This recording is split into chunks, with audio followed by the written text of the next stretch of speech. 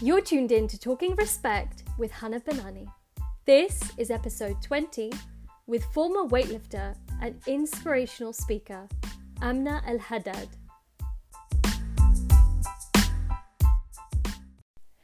Khalil Gibran once said, "Out of suffering have emerged the strongest souls. The most massive characters are seared with scars." Joining us today is Amna Al Haddad, a leading inspirational figure, an expert on women's sport, and a mental health advocate from the Middle East. A self-made sports pioneer, her work has been recognised by prominent leaders, international media, and global sports brands such as Nike and Reebok. Amna is also known for breaking the glass ceiling as the first Olympic weightlifter from the UAE, who contributed to the country's Rio 2016 Olympics qualification. Amna is also the first Arab woman to compete in CrossFit Asia Regionals in 2012, whilst being a full-time journalist. She is often invited as keynote speakers and panelists to discuss sports, mental health, and women empowerment. She's a contributing author in the recently launched Youth Aim book called The Possibilities Project. In today's podcast, Amna shares with us her incredible journey into the world of weightlifting. She courageously speaks out about her past physical and mental health and what triggered her to transition her life for the better. So if you want to hear insights from a mental health advocate, an inspirational female who has competed in major sporting events, or like me, want to understand more about weightlifting, then tune in to episode 20 with Amna Al Haddad.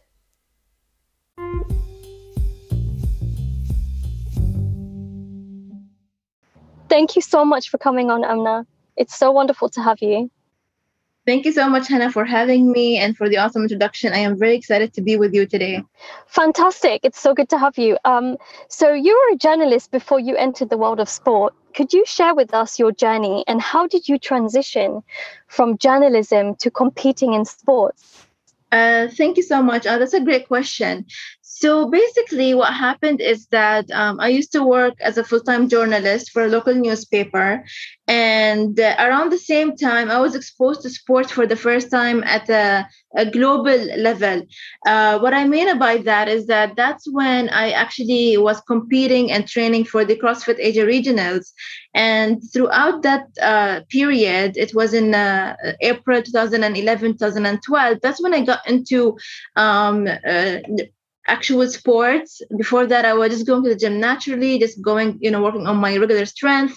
And around that time, when I qualified as part of a team to compete in CrossFit Asia Regionals in 2012, I realized that we don't have a lot of Arab female athletes who are competing at that level or feel comfortable to compete at that level or even see this kind of sport as an option. And that led me to come back and decide to actually quit my job to pursue sports full time. And I had zero plans or plan A, there was no plan A, plan B or anything. I just went back home and knew I wanted to quit my job to pursue sports full time.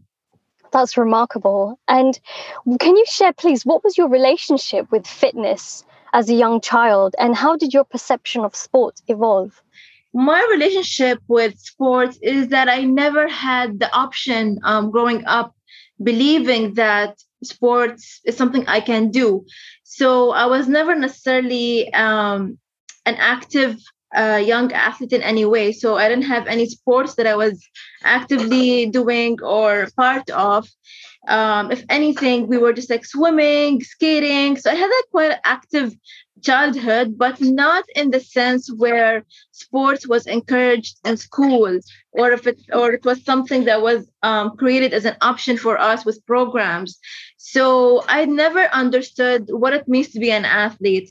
And that's when I say that I'm a late bloomer or I became an athlete by accident, is because it just happened as part of my path of choosing to create change in my own life. It was not something I necessarily actively pursued. So that's the relationship that I have with sports and fitness. So you've achieved some really remarkable titles and accomplishments. You worked extremely hard night and day to arrive there. What has been your experience of being the first Arab woman in CrossFit or the first hijabi weightlifter in the UAE? When we see these amazing stories in the media about people's accomplishments, we don't realize the kind of pain they went through to actually reach that level. And that is something that I really want to focus on in this podcast because, people see the glamour, they see the titles and the achievements, and people assume that sometimes these happen, out of luck or out of, circumstances, or just, someone is super talented and that's how it happens. But in reality, the drive force before, for all of that was just me dealing with my own pain and my own mental health and depression. And that led me to create change in my own life. So what people see as the accomplishment was actually was born through pain. It was not born through encouragement. It was not born through opportunity. I had to create all of that to make it my own reality as part of my journey. It was never something I even cared to achieve in terms of titles. I never knew I'm gonna be the first this or the first that. And then again, the media took the narrative. They took my story and my journey, and they made it their own story that fits their agenda, fits the current environment of the media or the politics or whatever it is, to kind of push those kind of stories forward. And I have decided that I want to take that back and focus on what my journey actually is to me. And it was purely healing my pain. It was nothing beyond that, not the titles, not even the numbers I lifted. It was never about those things. It was about healing my own pain. Brilliant. Thank you so much for sharing that. It's so important to speak freely, and be able to share your story openly without it being adjusted or adapted in any way. So this is what this podcast is about today. So you competed in 2012 in Korea. You've competed in some major sporting events. How did you prepare your mind each time and your body for those sporting events? Here's the funny thing is I had no idea what to expect at those events, especially starting off with like 5 months training. No one trains for 5 months and goes and competes. That is just not something you hear of as athletes. It's not how you prepare yourself. Athletes are usually they're when they're young, they take them at the age of 3, 4, 5, 6, 7, 8, 9, 10, whatever it is, whichever sport, and they train their bodies to be able to do gymnastics, have good coordination, have the right mobility, flexibility, technique, and then they add the performance aspect to it. So I had to learn all of that in a short period of time, and at the same time prepare myself to compete at a big stage. So I'm the kind of person who just throws myself at things if I believe in it. So if I have conviction in what I'm doing, I won't let any obstacle or any thought or any a bump on the road affect whether I do something or not. So I didn't necessarily prepare for it. I just did not care so much about the outcome other than have the experience. That what led me to actually do more and stay on that path for long, because if I just had that expectation, if I want to have the best performance at each event, it would have never happened in the sense that would have allowed me to continue on this path, because I would have had that expectation. But once you remove that feeling of expectation to the outcome of what you're doing, it actually leaves room for growth. I agree. And it seems like, you had a lot of challenges that you had faced when you had started this journey. But were there any other challenges more specifically that you encountered, and how did you deal with them? Yeah, there were a lot of challenges pursuing this path on so many different levels. There were the physical challenges. My body was not prepared to do Olympic sports or train at that level. So, some injuries happened as a result of that. We did not have the right infrastructure in the UAE at the time to help me with my training, get the right coaching. So it was a challenge to find someone who was able to build me as an athlete to be able to actually compete and qualify at that level. Additionally, of course, as a woman doing a masculine sport in the Middle East is unheard of. It's looked down upon. So finding things like sponsors was was a very big challenge to be able to find someone who wants to support me and support the journey and support what I stand for. So there were a lot of different levels and challenges that I had to go through in that period of time when I was a competitive athlete.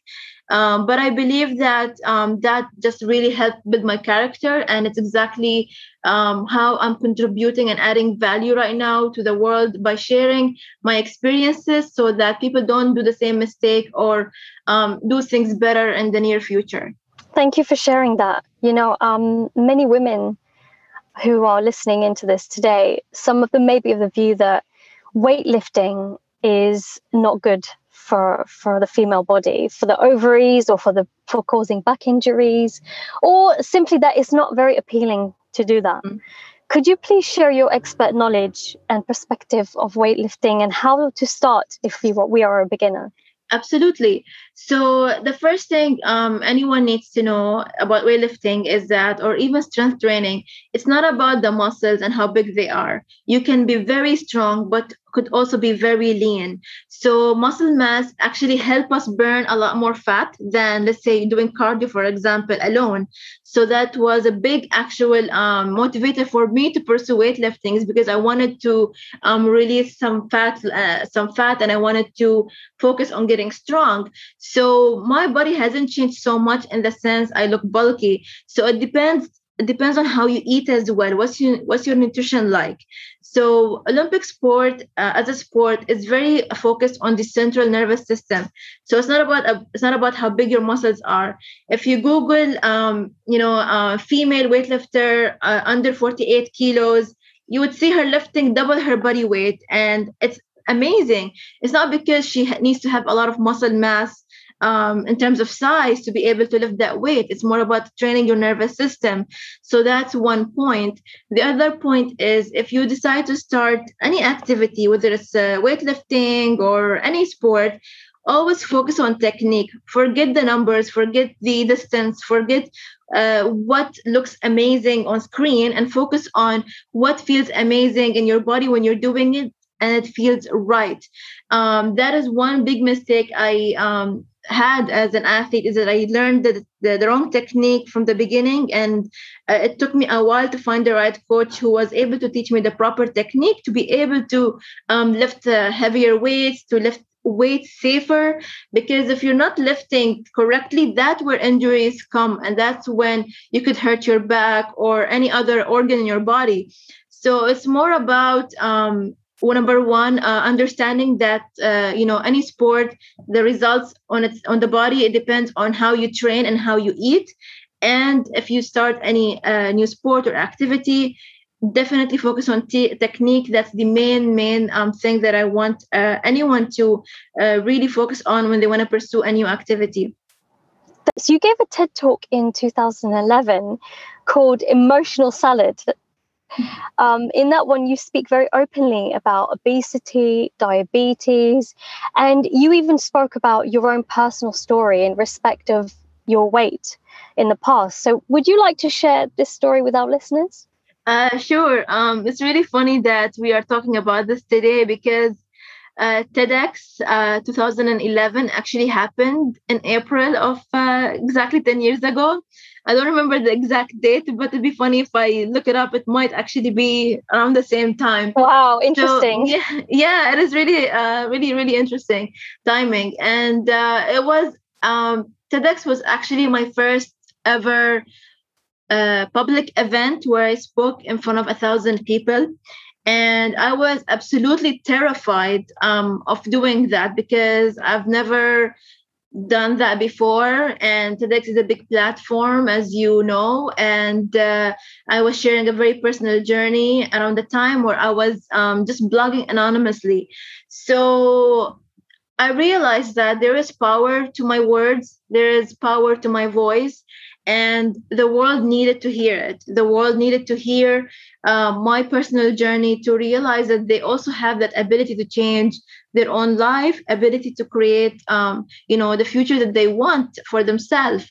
And I used to think it's really funny, our perception of ourselves is really sometimes very false. So I used to think I was very overweight at the time. I used to be maybe 5 kilos overweight and nothing crazy. But of course, like sometimes 5 kilos overweight could put you on a scale that you're, obese or whatever. And this is what I realized in the last few years, is that there's all of these different standards and measures that measure who we are, but they don't really know us. The scale will give me a number, but it doesn't understand what this number means. I understand what that number means. So, if anybody who goes out there and listens to my TEDx talk that I did 10 years ago, I can assure you my perception have changed so much since then. And, the battling with like mental health and depression, that is something we've seen a lot of us go through, especially last year. And many of us probably gone through it throughout life. It's just part of being human and the human experience. And I realized that when we want to create change in our life, we have to decide and take action.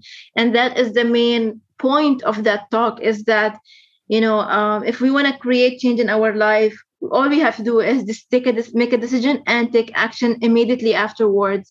And that's exactly why I am here today speaking to you, because I did that one moment in my life 10 years ago, a little bit more than that. It was 2009 when I started my actual journey. But that just resonates with the fact, we don't have to worry too much about the future, because our decisions today create the future for us in the later on, without us having to even think about it or create it or actively seek it. So I feel very blessed that I did that 10 years ago, 12 years ago, just to change my own self, to change my mental health. And that led me to create everything that you've seen in the media today, so to speak.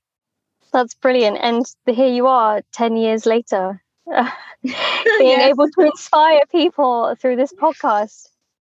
Yes, thank you. Can I ask, what is your perspective of fitness and health in the UAE? My perspective of fitness and health in the UAE is that it's still very much in its infancy, and it's still growing slowly but surely. It's a very the culture here is very fitness focused, which is not the same as being sport focused. So they're very two different approaches. They're very two different paths that we're looking into. We don't have a lot of athletes and Emirati athletes who are aiming to compete or train for the Olympics. We have a very small number of people who are doing that, and this is a reflection that sport is still young in the country, and it needs to first we need to get people involved in fitness, get them to understand what fitness is, and as part of that journey, that's how they can grow into choosing a sport that suits them. And a lot of efforts are being done in schools now, where there's been programs created for students to being exposed to different activities and sports and swimming and whatever have you. And it's still something that we need to push, because we don't have that many athletes coming from the country, but that would be something we can see an improvement in within the next 5-10 years, hopefully. And could you share some of the work that you've done in respect of mental health and how you've contributed to this area? Yes, absolutely. So in 2016, I was awarded the Rosalind Carter Fellowship for Mental Health.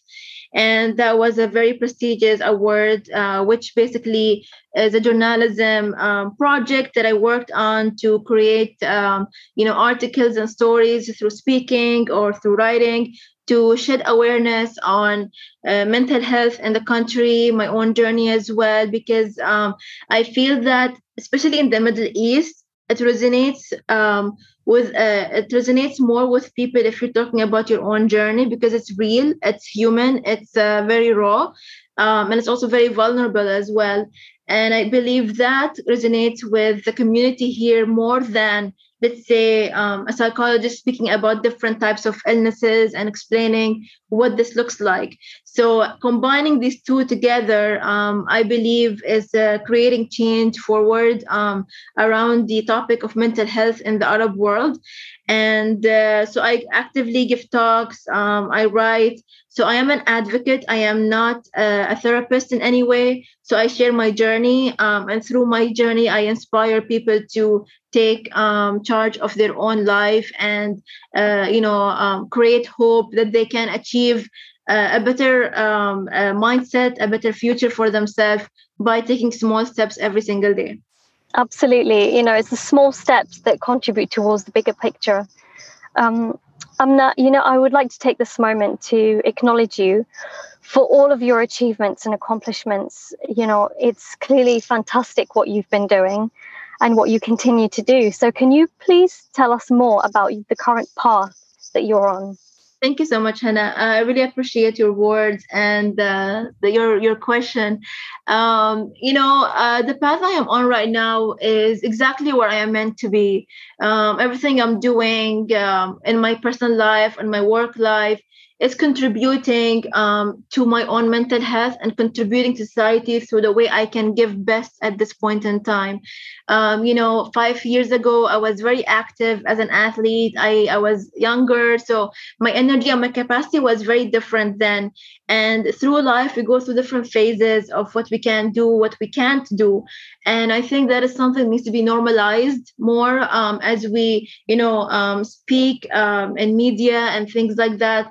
It's not always about hustling. It's not always about, focusing on future goals. It's not always about creating something new for the next 5 years. There are people who are just capable. They have that amazing ability within themselves. And you have others who are very much content where they are right now. I am personally very content right now with my, webinars. I give talks to organizations. I have, my little Instagram account where I also do collaborations. And, I've published a chapter in a book last year as well that was released at the Emirates Literature Festival, and that was called the Possibilities Project. So, there is many little things that I do that all add up and they all create harmony in my life. And I like that harmony. I love that harmony. So if you are feeling harmony in your life, it means that you're happy and you're content with where you are right now. If there is, sometimes in life we feel unhappy about something or dissatisfied with something, that's when we can take action toward changing what is causing us pain or discomfort. And being content does not mean you are living in your comfort zone. It could just mean that you are grateful for what you have while you're working on what you want, quietly, gently, in a way that's more flowy. So that's where I am right now with my path. And I hope anybody who's listening who might feel pressured, I might seem like a high achiever, but I'm also someone who knows how to chill. So I like to achieve, but I also like to chill. So having that balance is always important for me. Brilliant. I've got you down as the person who chills and who is very harmonious. Yes. I haven't heard that term in a while. It's nice. It's a nice word. It kind of resonates, right? Mm-hmm. Harmony is the place to be. Mm-hmm, so I have one final question for you, which I ask everyone on the podcast, and it's this: what would be the one single advice that you would give to the 16-year-old Amna if it were your last day? That's a very big question. I would tell her, don't worry too much. Just live life. Do what feels right for you. Stop listening to what others are saying. You matter. You're doing enough. You are good enough. You are, adding light to this world as everybody else is adding their own light to this world. We're creating beautiful colors with our personalities, individuality, our ideas. It's just, you will be fine. You will be okay. Even if you're not feeling that right now, you are okay and you will be fine. That's what I would tell her. Yes, you will be fine. What a great message. Thank you so much, Amna. I really didn't want this to end, but it's been a pleasure having you on. Thank you so much. Thank you so much, Hannah, for the opportunity, and I hope this, podcast will inspire someone in their own life in whatever way that they need to be inspired.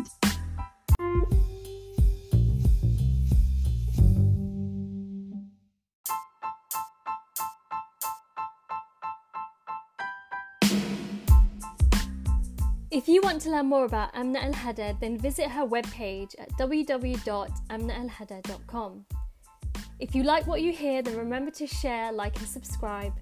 This is an independently sponsored podcast, and your opinion matters to us. So head over to www.talkingrespect.com and leave a feedback. We want to hear what you think, and your views matter to us. Thank you again for listening. This is Talking Respect.